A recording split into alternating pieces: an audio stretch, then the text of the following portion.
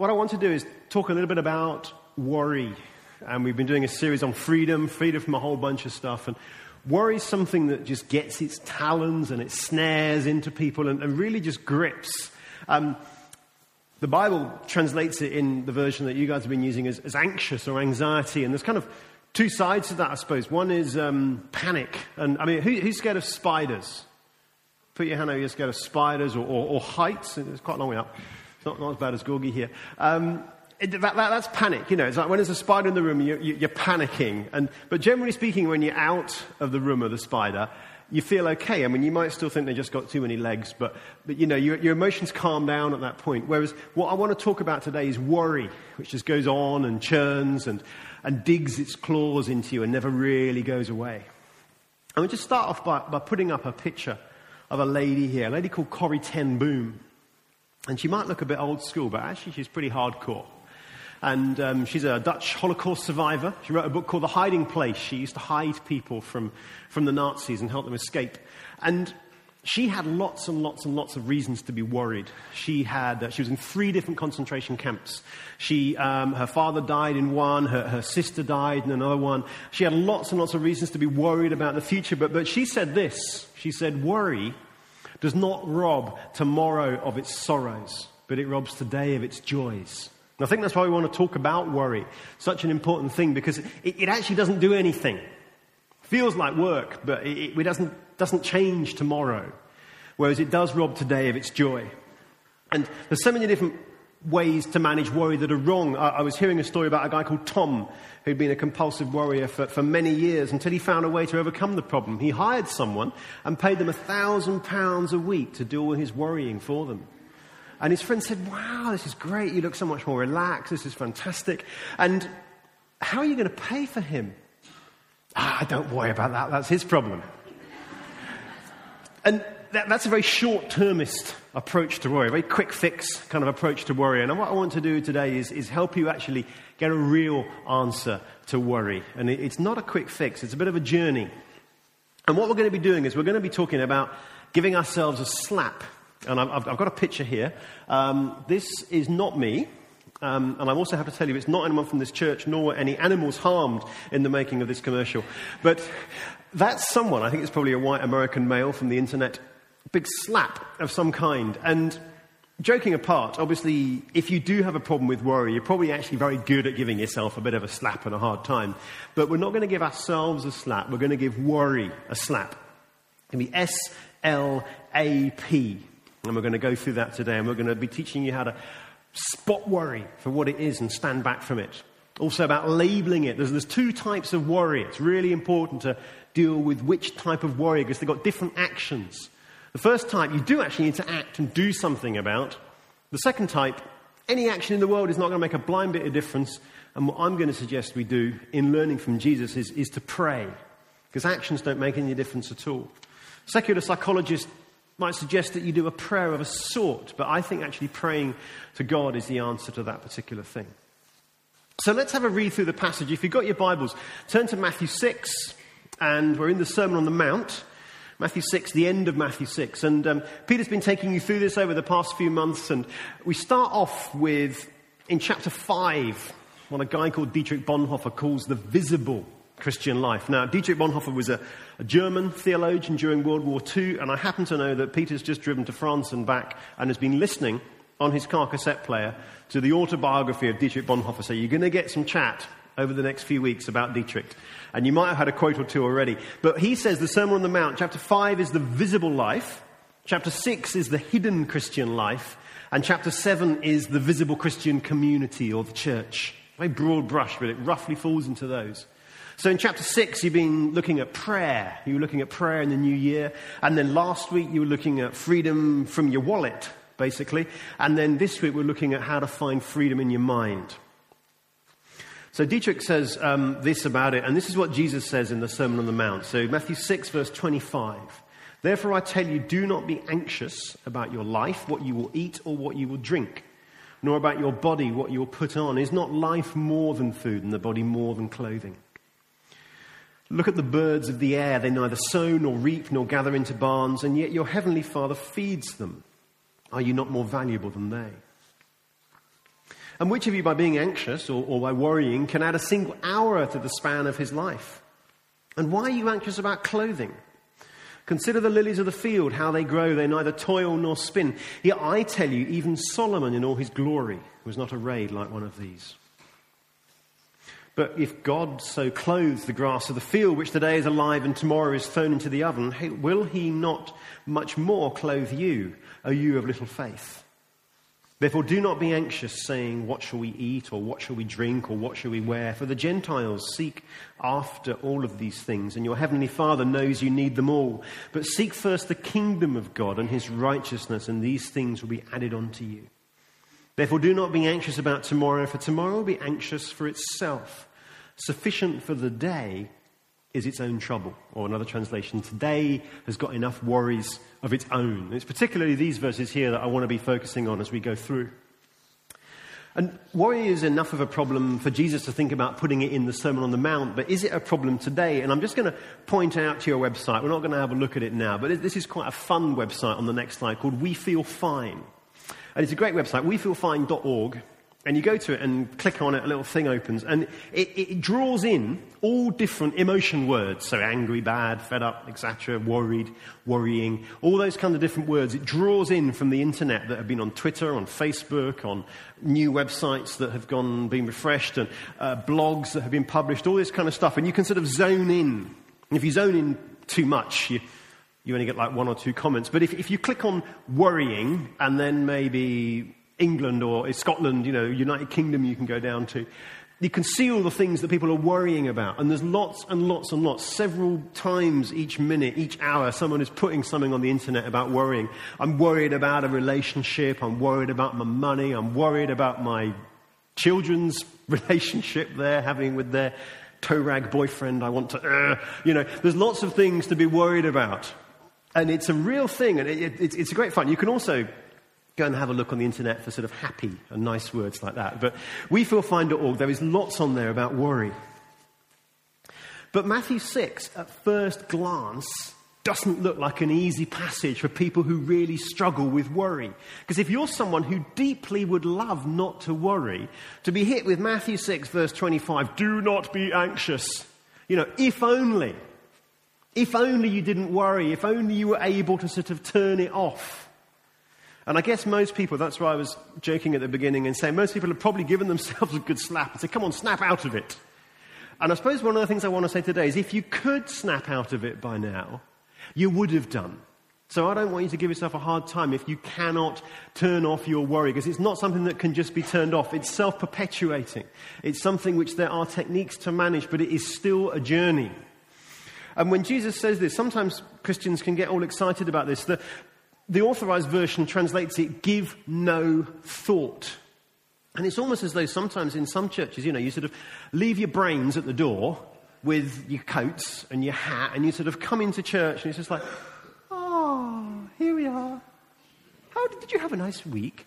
Yes, had a very busy but nice, and all these kind of sort of words are used like this, aren't they? And, you're not really allowed to have negative emotions and, brilliant sermon. If anyone wants to come up to me afterwards and say brilliant sermon, that's fine. But I don't mind negative comments as well. We've got to be able to tolerate something of negative emotions and challenging things in church. This is not a leave your brain at the door church. And it's also quite a challenging passage if you think about some of the famine-struck regions of the world, like in Ethiopia or other parts of Africa. This sort of challenge to don't worry about what you're going to wear and don't worry about what you're going to eat. That's quite offensive, actually, isn't it? If you are genuinely in a starving zone, to get that kind of teaching, could be seen as very insensitive. And we need to remember the context here. Whenever you're studying the Bible, we have to sort of think, well, what was the context? And Jesus, Matthew 5, at the beginning it tells us, went up a hill and he began to teach his disciples and the crowds were around. And yes, although Israel was occupied by the Romans, it was a long-term occupation. It had been going on for many years, many decades. And it wasn't an extreme situation. Yes, there was poverty, but there wasn't widespread starvation. Many of them were out for the day to come and listen to Jesus and probably had a picnic with them. And what he was saying to them is, in that context, don't worry about your next meal. Don't worry about what you're going to wear. He's not talking to people from Africa.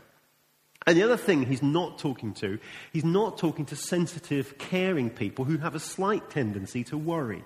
Because actually worrying, and psychologists call it neuroticism, is a normal part, a normal, healthy part of some personalities. Who's heard of Myers-Briggs as a sort of personality questionnaire? Myers-Briggs is quite famous in the church, largely because Mrs. Myers and Mrs. Briggs were Christians. And they come up with these 4 domains or dimensions that you can score your personality on. But there's a 5th, and the 5th is neuroticism, and it's not in Myers-Briggs. Because Myers-Briggs was designed for the business world, where things like, being an extrovert or determinism and making clear choices were valued. But neuroticism is a really important, normal, healthy part of human personality. So this sermon is not for you if you are just a caring person who actually, for you, your worry, your slight tendency to overthink is actually a strength. What this sermon is for is about people who haven't dealt with it, because actually the church doesn't value negative emotions, are perhaps chasing after things for which they don't need to, and they kind of know they don't need to. People tend to have insight. I know that I shouldn't worry that much, but they're just stuck in this cycle of worry. And it's also for people who actually are beyond the normal range of personality, or actually have a real significant problem with worry. And sometimes, of course, worry is necessary. Let's just put the next picture up. This is one of my favourite films here, Band of Brothers. And has anyone seen this? Anyone watched that? It's an absolutely amazing series of documentaries. I cried at the end of every single one. I cry at the PDSA advert, but I definitely cried for this one, particularly when the original dudes were sort of just being completely hardcore at the end. It was absolutely amazing. But there are times when worry is appropriate. I don't know if anyone here has got a loved one or a friend or a family who's in the forces who's currently in Afghanistan. Has anyone got someone who's overseas? There's a few people. In those situations, it is completely normal to worry. And for me to turn around to you and say, don't worry, actually, again, is quite offensive. So what I'm not doing is I'm saying, don't worry about the things in life for which it is right and proper to worry. It's normal to worry, a mother thinking of her son in Afghanistan, the parents of a premature baby that's just been born. Worry in those situations is normal. What we're talking about here is continual worry, perhaps when the original threat has gone. And what Jesus is saying, there's some verses to go up under that. What Jesus is saying is, therefore, do not be anxious, saying, what shall we eat, what shall we drink, what shall we wear? For the Gentiles seek after these things, and your heavenly Father knows you need them. And this word seek is translated sometimes seeking, chasing, fussing, the Message calls it, dominating the thinking of, the New Living Translation calls it, or in Bonhoeffer's translation, running, people who are running after these things. It's anxiety out of proportion to the threat. It's appropriate to be scared of a spider in the middle of the Brazilian rainforest. It's not in the UK. Okay, there is a distinction. Anxiety is always out of proportion. And what we're dealing with, worry, is we're dealing with a normal system that's got decalibrated. It's got out of control. So I'm not trying to heal you of worry, because it's normal. It's just out of proportion to the threat in this particular case. But there are times when worry is exactly the right response. So what I want to do next is tell you a bit about why we worry, because I think worry is something which is understandable. You can do the sort of stew, turn, stress, kind of thing. But actually, what I want us to do, first of all, is to stand back and see worry for what it is. It is something which is inherently understandable. And I'm going to take the example of money on the next slide, because that's something that you've been thinking about last week. So, is anyone here a billionaire? No one. No one. Okay, well, if you are, get your money in before the 5th of April or whenever that was. But if no one is a billionaire, there's an old joke, isn't there? What's the difference between worry and panic? Answer I find out on the last Thursday of each month. Okay, so there is that sort of, and we've all had near misses perhaps about money, that we're sitting there and the paycheck comes through and you know that there's just not enough in the bank account for the outgoings that you've got over the next week or two. So some people might have had more significant near misses with money. They might have been seriously in debt or maybe even bankrupt, homeless, etc. So near misses about money. Most of us have had that. And there's also some common themes. Money is a common theme. I was talking earlier about spiders and heights. Anybody scared of curtains? No. Well, why not? They're scary. They sort of hang down and go in the Dracula movies, don't they? But no one is scared of curtains that I've met. Spiders, yes, heights, those things seem to be wired into our brains. No one's scared of curtains yet. And in the same way, there's certain themes that are common for worry. So money is one of them. Health is a biggie, either our own health or the health of those we love. Relationships, whether they're going well or whether they're going badly. Faith is actually a biggie. You know, people who worry about their faith. Is my faith doing everything I should do? Am I fully saved? Have I offended God? Things like that.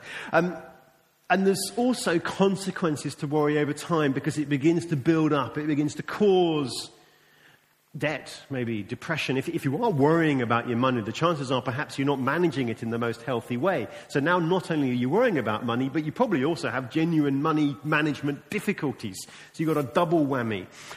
Maybe someone's giving you a hard go for worrying. So not only are you worrying, you're starting to get guilty and feel depressed. So these things, you know, what is it Corrie ten Boom said at the beginning? Worry robs tomorrow of its joy and of so much else beside. And one of the things that psychologists and psychiatrists do when they think about a problem like worry is they begin to think about drivers and rules and things that stimulate worry. And I want to take you through a few of them, and they're all to do with the words that we use. And when I'm working with somebody who has a significant problem with worry, I've got my ears tuned for these words. So it'll be things like, I should be doing better for myself by now. By this point in my life, I ought to be doing 1, 2, 3, 4. You know, house, mortgage, 2.4 kids, whatever it is. We set ourselves standards. I ought to be providing for my family, which is a very great thing to want. But if it's an ought, what happens when the wheels come off and you can't provide for your family? Answer, that ought, that rule, comes back and bites you on the bottom and begins to stimulate worry and depression and a whole bunch of other things.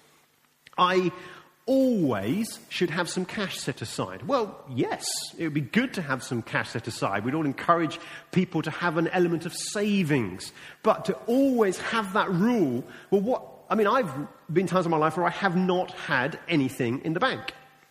You know, I'd like to have cash set aside, but it's a rule that can come back and bite you. Or other ones like if-thens. This is a biggie. If I have money, then I will have friends. And you can see that the worry about friends masks a deeper insecurity. If I don't have friends, then I'm worthless, or whatever it is down here. If I have success, if I have a job, etc., masks the sort of inner insecurities. And again, it's great when you've got friends, when you've got a job. But actually, ultimately, what can happen is it gets taken away and the underneath thing gets exposed. And then lastly, there's what we call golden worry rules. And these are worries about worry, feelings about feelings, thoughts about thoughts. They're things that actually are overly positive beliefs about worry. Most people, I think, would say, I probably don't want to worry. I ought not to worry too much. And most people would agree that that's their position on it. But why do we keep on worrying? Answer, because somewhere in our head, we think it's a good idea. So we believe things like, well, worrying helped me last time. Worry motivates me. Worry can stop things going wrong. Worry protects me from difficult emotions when things do go wrong, because at least I worried about it and I did everything I could. Worrying shows I care. Again, sometimes true, but there are reasons why we continue to worry.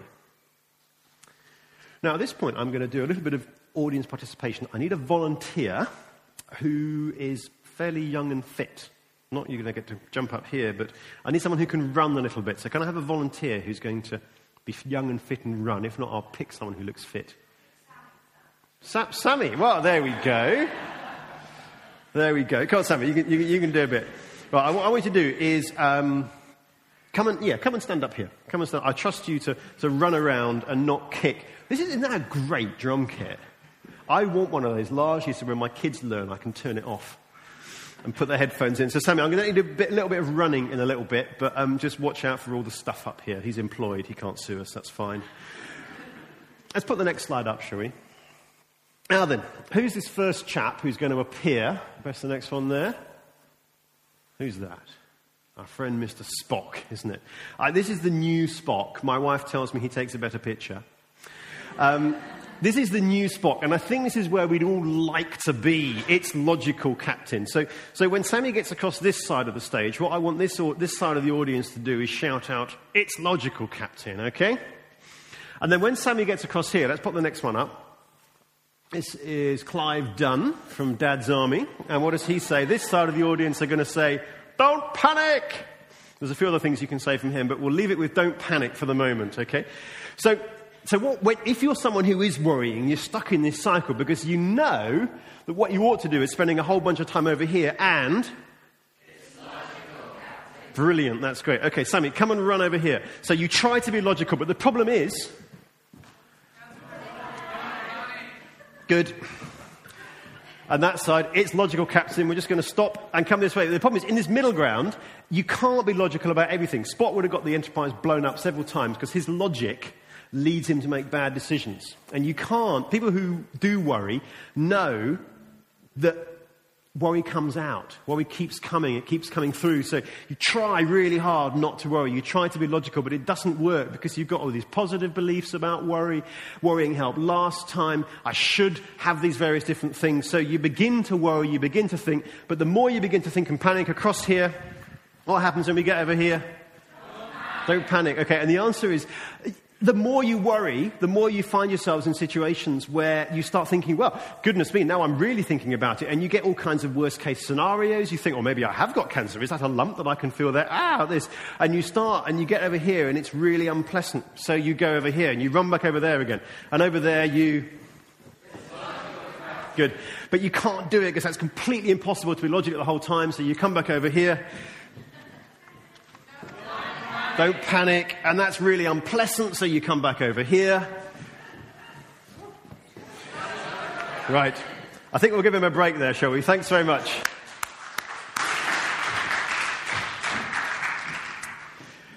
And that's what happens with worry, is that there's this cycle, this pendulum that just goes to and fro.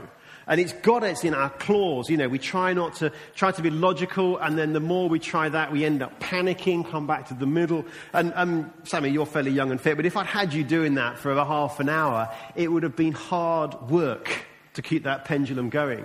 And I think one of the problems about worry, and this is another golden worry rule, is that actually to worry is hard work. And it feels like you're doing something, because you're trying really hard to be sensible. And then you try really hard not to panic too much. And you think you're solving your problems. But in actual fact, you're not. So let's have a look back to Jesus. Come back to our passage. And if you've got your Bibles, we're going to have a look at the last couple of verses on the next slide. And this is just a sort of general sort of thing about reading the Bible. I was saying why the beginning bit of the passage we'll be looking at might be difficult for certain people groups. And if you're ever faced with a difficult passage, if you can't sort of tackle it head on, a really good tactic, if you can't get in the front door, is to try and get in the back door. So we're going to go to the far end of the passage and have a look at the very last verse, and then we're going to start working our way backwards through the passage, and that's going to give us our answers as to what we're going to do with worry. So the very last verse there says this: "Therefore, do not be anxious about tomorrow, for tomorrow will be anxious for itself. Sufficient for the day is its own trouble." Or as the NIV says, today's got enough troubles of its own. And again, we just learn, and this is one of the things I love about Jesus, is that, I come at this as someone who's a Christian, but also someone who's mental health trained. And Jesus just hits on here one of the most important psychological principles when you're dealing with problematic worry, is that there are two types of worry. One for today, one for tomorrow. And Jesus worked it all out 2,000 years ago, because he's the Son of God, hey? All right, so, but there's worry for today and worry for tomorrow. And we've got to learn to sort of separate those two things out. And when we do that, we begin to get some answers. So let's just, the next one there. What we're saying is we're going to stand back from worry, because it's a self-maintaining pendulum. We're going to stand back and we're going to say, right, I see what worry is. I see why it draws me into this cycle of trying not to worry and trying not to panic. And then I want to stand back and I want to label the worries I've got in my life as either things that are solvable and can be dealt with today or in the very near future, and things that are not solvable and exist at some point tomorrow and then on after. And a key thing to look for is what ifs. What if that's going to happen? What if the other happened? So we'll stick with our money example. If you want a solvable thing to do with money, one thing you might do is... Oh, I think I've gone too far. Go back one. Go back one slide, can we? Never mind if we can't. Don't worry about that. If you've got a problem with money, one thing you might want to do is go and talk to someone about your money. So you can either go and talk to a loan shark, which is an okay thing to do, or you can actually sort of go and talk to someone who's slightly more reputable, like a financial advisor or Christians Against Poverty, and you can put into practice what they suggest. Now, you can choose not to, but ultimately, you've got a problem. They can say, right, well, the problem is you've got all your money in one pot, and it's going in and going out. You don't know how much money you've got, so we've got a method for you to manage your money. And you do it, and the result is that your money problems are solved. Christians Against Poverty promise to get you out of debt in 3 years. They 100% promise they can do that. And they will either help you pay your money back, or they'll take you through bankruptcy so that you can have a fresh start. Okay? They've got an answer to money problems. And that's a good example of a solvable problem. But a different problem might be if you go on to put all these what-ifs into the situation. What-ifs? What if next month I won't make it like I just managed to do it this month? What if I get ill and lose my job? What if my landlord puts up the rent without warning? Now, when you go and see your financial person, you might want to build in a little bit of a buffer into your finance plan. But you're never going to be able to answer those kinds of questions about your money because they are tomorrow and beyond. They may never happen. And you kind of know that. But it's those sort of what-ifs that deal us onto these worries about tomorrow that Jesus wants us to have a look at. So, quickly we'll just deal with the solvable ones because they're fairly easy to actually deal with. They do require you to stand back and label, first of all, but they are solvable. And then we'll spend the rest of the talk looking at unsolvable, floating worry problems. And this is a great little book called How to Fix Almost Anything. It's written by a friend of mine called Chris Williams, who's a professor of psychiatry in Glasgow. And it's just 7 simple steps to problem solving. It says the first thing is just to define the problem as clearly as you can. As clearly as you can define it, to say, which is what the issue here is that for the last 6 months my money's been out of kilter and it's really not working, and actually what I need to do is I need a system. That is my problem. I don't have a system. You then brainstorm some solutions to your money problem. I could go and see a loan shark. I could do nothing about it. I could go to Christians Against Poverty. I could go to Citizens Advice Bureau. I can go to the benefit shop, etc., whatever it is. A whole bunch of different things you could do. You look at some pros and cons of the various different things. Don't go to a loan shark. Bad idea, okay? But the last 3, Christians Against Poverty, Citizens Advice Bureau, they're all good places to go. And then what you need to do is you need to, at the end of the day, pick one. So let's say Christians Against Poverty, you pick one, and you go and see them, and you begin to sort of think, well, what are the barriers to me seeing them? I don't know where the CAP office is, I don't know what the phone number is, I haven't got the internet, I can't look it up. So you get a friend to help you, and then you have to go and do it. And the key thing in dealing with solvable worry is to do something. Otherwise, the problem is you're in the pendulum and you think you're doing something because you're running up and down the whole time. It feels like you're doing something about the problem. But actually, doing something with this kind of structure will actually help you make a difference. You do it, you put your money management plan in place, and then you reflect on what happened and go, wow, that is a huge weight off my shoulders. And you've dealt with solvable worry. Another example is a lady called Margot had been worrying for a while about what car insurance to buy. It was all in an envelope on the dresser and it stared at her every time she went into the bedroom. One day she decided to try a problem-solving approach and she did an online brainstorm, a Google search, and noted down the first 5 suggestions with compare the meerkat or something. She listed the costs and main features of each policy. She picked one. She decided whether to pay up front or installments. And she asked her dad for advice on that because she wasn't sure. And then she bought the policy. She actually did something. It arrived 2 days later. And the whole process took half an hour. And she felt a heck of a lot better. It's a clear example of someone using problem-solving therapy to work through a simple 7-step process to work through their problems. And this probably is a good point to plug Mind and Soul, just on the next slide. Mind and Soul is a national organisation that does a whole bunch of teaching and training around Christianity and mental health issues. And we've got quite a big website. It's got a whole lot of things like articles, blogs, audio, video, events, etc. But what I've done is I've done a special article for you guys, and it went live at 1 minute past midnight this morning, all on the 7 steps of problem solving. So you can go and have a look at that, www.mindandsoul.info.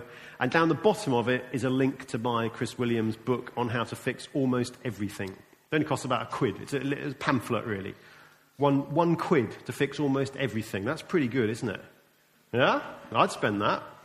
I got one free, actually. He gave it to me. But it's worth £1. And if you come and see me, I haven't got it in my bag, but I'll post you mine, okay? So this sounds really good, doesn't it?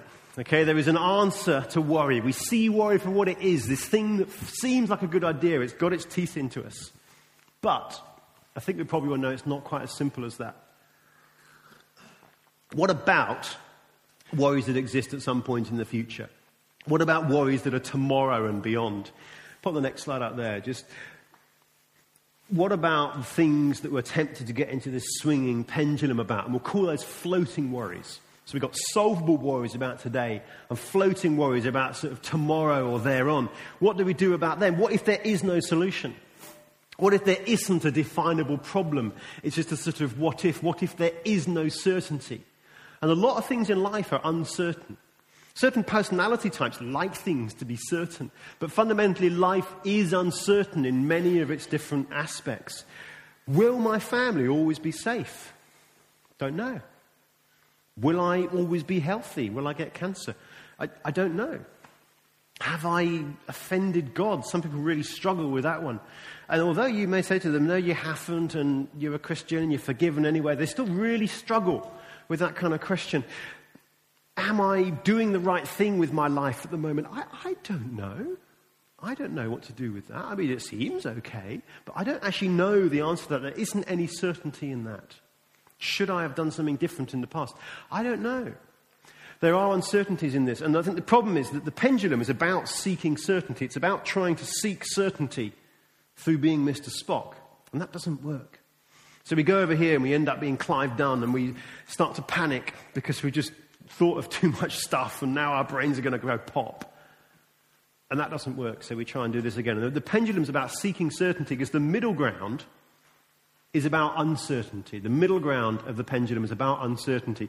And most people swing past it who worry because they've never actually stopped in the middle and said, I'm prepared to tolerate uncertainty. Worry is about avoiding uncertainty and doing anything but. And it's a self-perpetuating cycle. But learning how to be uncertain is really, really, really important. And I'm going to teach you that today. The other thing, of course, is that Christians can make it worse. So you put Jesus into the mix. One thing we've done with Mine and Soul is we've written a book on worry. Went to the publishers last week. It's not going to come out until the autumn, so I haven't got any today, but we'll get an email out or something at some point in the future. And in the book, we've devoted an entire chapter to Christianity and worry, because it's such an important thing, as Christians make such a hash of this. Tom at the beginning spent £1,000 a week on a professional worrier. Christians are equally good about making a complete pig's ear of worry. Extract from the church newsletter. Don't let worry kill you. Let the church help. Actually is rather more true to the bone than perhaps we'd like. It is called the Christian faith, not the Christian obvious. And particularly in churches where there's an emphasis on being sure of your faith, having assurance, praying for salvation. Actually, it is an uncertain thing. We do not know until we get to heaven. And actually, it's a relationship with God. And relationships are uncertain things. So sometimes the way in which we approach certainty in churches can actually make it worse. And if we cut people off and stop them from asking questions, and Peter was saying a couple of weeks ago, he said, believe your beliefs and doubt your doubts. But you're always going to continue having doubts. What you need to do is gently doubt them, not cut them off, not suppress them, because they just come back all the stronger. And if you do cut them off, not only do you have worry, you have guilt for thinking I'm a useless Christian, you can get depressed, and the whole situation gets quite a lot worse. And it's not something that we can just snap out of. And my guess is that there's probably some people here today in the church who either struggle with significant worry or struggle with significant depression, for whom perhaps they're not too willing to be open about those kinds of questions or emotions or doubts because they're slightly worried about the response they might get. And I hope that this church is ahead of that game. And I think that's one of the reasons for doing this Freedom series and covering topics like worry today. But in some churches who are just so black and white on it, it's all about certainty, nothing about uncertainty. You can get situations like this. Imagine a faithful and precious member of this church who struggled with problematic worry for years. And they're chatting to someone after the service, Mrs. Do-Good, who just wants to sort the problem out just there and then. She says, have you tried praying about it? She goes, yes, I've been a Christian for 20 years. Prayer worked for me. Well, blessings to you, sister, but it's not working for me at the moment like this. The Bible tells us to pray. I said, I know, like this. Would you like me to pray for you? It's like, like this. And you want to strangle them. And if I can make one plea, perhaps the plea is for us to stop having quick fixes for emotional or mental health problems in the church. Jesus does have answers, and that's why Mind and Soul exists, but they're not quick answers necessarily. And I think on that sort of note, it's time for me to shut up for a little bit, and we're going to play you a rather nice little video. So I'd like you to enjoy this one. It's a famous song. Guys, go for it.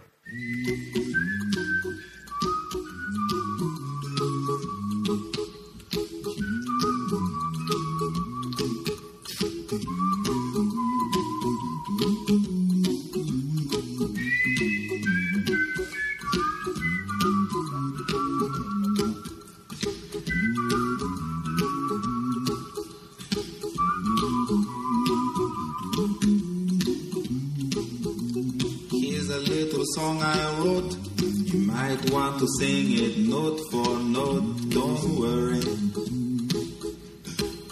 be happy. In every life we have some trouble, but when you worry you make it double. Don't worry, be happy. Don't worry, be happy now.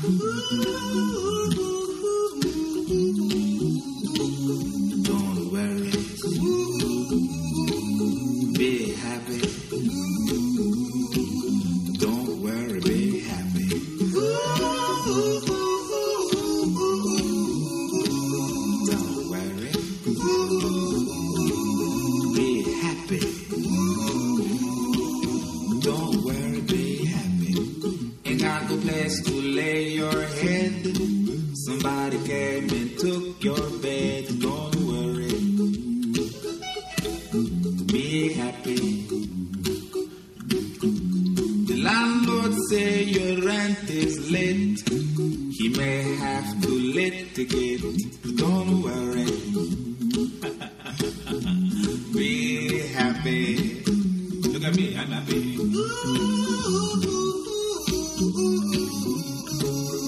That's quite enough. Let's give Bobby McFerrin a round of applause. Now that was a silly film. But there's a serious, and the full thing's 4 minutes long. If you want to go on the internet or on iTunes, you can watch it. The serious thing, actually, is that that's really bad advice. It's great advice if you've got a lilt in your hand and the beach and that kind of stuff. But don't worry, be happy is not actually advice to deal with problematic worry. What we actually need to do is stand back, label. We need to act where there is actions to be taken. And the last thing we need to do is we need to learn how to pray. And this is where we have to come back again and learn from Jesus. And we're just going to carry on going back in our Bibles. So let's have a little look at verse 33 this time. We have verse 34. Therefore, do not be anxious about tomorrow, for tomorrow will be anxious for itself. Sufficient for the day is its own trouble. But seek first the kingdom of God and his righteousness, and all of these things will be added unto you. And I think one of the things we need to try and do is we do need to pray. We don't like to pray like well-meaning Winifred and a quick fix kind of prayer. But we do need to learn how to pray at this time. And it's very important that we pray for the right thing. And again, Jesus just gives us a really, really simple answer. And I love it when you read the Bible again. And hey, he was the Son of God. But it's just a very simple answer. What do you pray for? Answer, well, you seek first the kingdom of God. Well, that sounds good, doesn't it? And that means seeking him, seeking his salvation. And the second thing is, and all these things, by assume which he means the food and the drinks and the clothing and the running and the peace and all that kind of stuff we seek, will come later. But one of the problems when we pray about worry is we pray for peace. Or we pray for food or clothing or something. And we totally understand why people are praying for those things. But the Gentiles seek those things. And your Heavenly Father knows that you need them. And actually what Jesus says is something far more profound and different. He says, seek first the kingdom of God and his righteousness, and all of these things will come anyway. Don't seek them first because they come second. If you seek them second, You'll only get them temporarily, and you won't get the first thing. What is it Jesus said to Mary and Martha? Martha, Martha, you are troubled and worried about many things, but Jesus has chosen what is better. So when we pray in situations of chronic and ongoing worry, we don't pray for solutions, because that's not the answer. These are not problems that have solutions anyway. Will you always be healthy? I don't know. Does God know? Maybe, but he's unlikely to tell you every day of your life. We need to pray for God to seek him first, to seek his kingdom, to seek his righteousness, and all of these things will be added unto you as well. And when we think about seeking, we need to remember some stuff about seeking, which you've covered actually in previous weeks, but I'm just going to recap them now. The first is from the beginning of the Sermon on the Mount. The Beatitudes are really challenging. And the reason the Beatitudes are challenging is that they seem unpleasant. Blessed are the poor in spirit. Oh yes, Lord, give me more of that. You know, they seem unpleasant, but actually, blessed are the poor in spirit. These are not things that we should pray away because God's got a blessing for us in them. Blessed are the poor in spirit. For what? For they will receive the kingdom. Oh, isn't that what we were told to seek first, the kingdom? So blessed are the poor in spirit. If you want to understand seeking, you need to understand poor in spirit. If you want to understand seeking, you need to understand hunger and thirsting for righteousness. If I drink this, I'm not thirsty anymore. Actually, I am because it's hot up here and I've been talking too much today. But the aim is not to quench the thirst. The aim is to be thirsty. The aim is to have hunger. It's to search. We're not about the solution. It's the process, the journey, all of these things, to hunger and to thirst for God. I remember talking to someone at the end of a church service once, and they said to me, oh, I can't be friends with so-and-so. They're such a worrier. And I felt like smacking them because I felt like saying, pity you. Pity you when life throws you a lemon, when life throws you something that you can't handle, and actually you're going to start worrying, and you might even get depressed, might have to take medication, etc. Don't speak into their life because you don't know what's going on. And actually, I can guarantee that person probably seeks and knows more of God and knows more of his kingdom and more of his righteousness than you who think you haven't got any problems and you found everything already. Didn't actually say that. I shut my mouth and walked away, but that's what I wanted to say in that situation. And following on from that, seeking is not the same thing as finding. Matthew 7 verse 7 says, seek and you will find. But that's Matthew 7. Comes after Matthew 6. Seek and you will find. You know, this is the visible Christian community, Dietrich Bonhoeffer said. But we're in Matthew 6. He's got some work to do on our internal Christian world, our wallets, our prayer, our mind. And actually, when a couple of weeks ago, Peter broke the sequence and he taught on Matthew 7. And what he actually said was, he said, the answer to seeking and finding actually is to realize that sometimes God answers no. Doesn't always give you what you pray for. Dear Lord, why don't you give me a Mercedes-Benz? I can't sing as well as him. But he said the answer to that is invariably no. And when we understand that God answers no, then we understand staying at the seeking stage and not necessarily finding perhaps in the way that we thought we were going to find. And of course, the last thing says that seek his kingdom and his righteousness, seek him and his salvation. It's got to be God that we're seeking. People come to church for a whole bunch of reasons. Maybe you come for church for help for your life, or because you've always come to church and, you know, you want to find this peace, or you want to find security, or a loving church community. Isn't it great? Leith is a lovely, small family church compared to the other venue. You seek all of those things, but actually, ultimately what we seek is God. John Piper, an American preacher, said, God is the gospel. Not salvation, not peace, not success, not friends. Those things hopefully will follow. But God is the gospel. Seek him and his righteousness, and all of these things will be added unto you as well. So what's seeking like? And I think this is where I probably differ from what a secular psychologist would advise you at this point. A secular psychologist would do all the same things. They say, stand back from worry and see it for what it is, a self-maintaining pendulum. It's good cognitive behavioral therapy that Jesus was doing. Good because he's the Son of God. But it ties in with modern psychological theory. And it says, label it. Worries about tomorrow that you can solve. Sorry, today you can solve, and tomorrow. A psychologist would say, act. They'll teach you problem-solving techniques. The book, even though Chris is a Christian, that's a secular book, How to Fix Almost Anything. But what they will say instead of pray is they will say practice mindfulness and meditation from a secular point of view. And those things are about distancing yourself from emotion, not seeking the solutions, allowing the emotions to flow over you, being simple and childlike, in some ways very similar to the kinds of things that I've been talking about. And that's why mindfulness and meditation are practiced by all kinds of religions around the world, perhaps most famous in Buddhism and in new generations of cognitive behavioral therapy. But mindfulness and meditation have been in the Christian church as well. Think about things like fasting. Think about things like pilgrimages. Okay, these things have been there in the Christian tradition. But in fasting, what does it say? It says, fast from the world that you may feast on God. So the aim of the mindfulness and meditation that is there in fasting is to seek God and his righteousness, to enjoy him. Perhaps coming back to sort of what it means, today, perhaps it means just to spend time in worship. Not after anything particular, but just enjoying God's presence. Spend time serving. Spend time just, you're leaning a bit into God. Just lean one more degree. What does it feel like to trust in God? Not what can I do with that knowledge, but what does it feel like? Describe it. Is it warm? Is it cold? Do I see that feeling changing throughout the day? All of these things are seeking God, but not the solution. I haven't got time to go into too much depth in that, but the answer is to spend time in worship. And one thing you might notice is there's a verse in this that I haven't covered so far, and that verse is verse 30. And it says, "O ye of little faith." And there's a reason why I've left that verse until last. I think it's another verse that we can tend to misunderstand, particularly if we worry, particularly if we think as Christians we ought to snap out of it. We can think that, we don't have faith. We have a second-class faith, and all the other Christians have got first-class faith. But actually, Jesus puts it in there for a reason. He's not having a go at people in this passage. There's lots of times in the New Testament when Jesus is having a go at people, usually at the Jewish leaders or at the Romans or something like this. But in the Sermon on the Mount, he's not having a go at people. He's talking to his disciples. He's taken them up a hill. Other people are listening, yes, but he's talking to his core disciples. And gently, gently, gently, Jesus says to them, "Ye of little faith."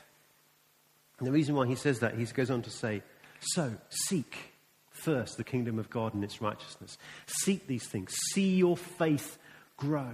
See your faith begin to increase. And the answer to worry is, to a certain extent, to have more faith. But Jesus is not condemning us by saying, "Ye of little faith." What he's doing is he's pointing out an accuracy, which is that when you start to deal with worry, we do have little faith perhaps. But as we deal with it, as we seek first his kingdom and his righteousness, we begin to have more faith. And if you're someone who's dismissive of worry, make sure you're not a person who has no faith at all. And actually learn from the journey, learn from the struggle. So what we've been saying is to stand back from worry and see the pendulum, to label. Is it a today problem, or is it a tomorrow problem? We're also talking about acting, about solving the problems that can be solved today. But the problems that can't be solved, we need to pray about them. But we're not going to pray about them in a "Lord, give me peace" manner. We're going to pray about them in a "I want to seek God. I want to be poor in spirit. I want to hunger and thirst after righteousness. I want to journey towards him. I want to grow in my faith." And we seek God first. And all of these other things, the clothing, the food, the peace, the relationships will follow on later from those things. And that's more or less all I want to say about worry. Do read the book when it comes out, or listen to this. I think it probably would be important, if you do struggle with worry, to listen to this message later, because I've covered quite a few things, and it is something that needs to be processed, worked through, listen to it with a friend, etc., those kinds of things.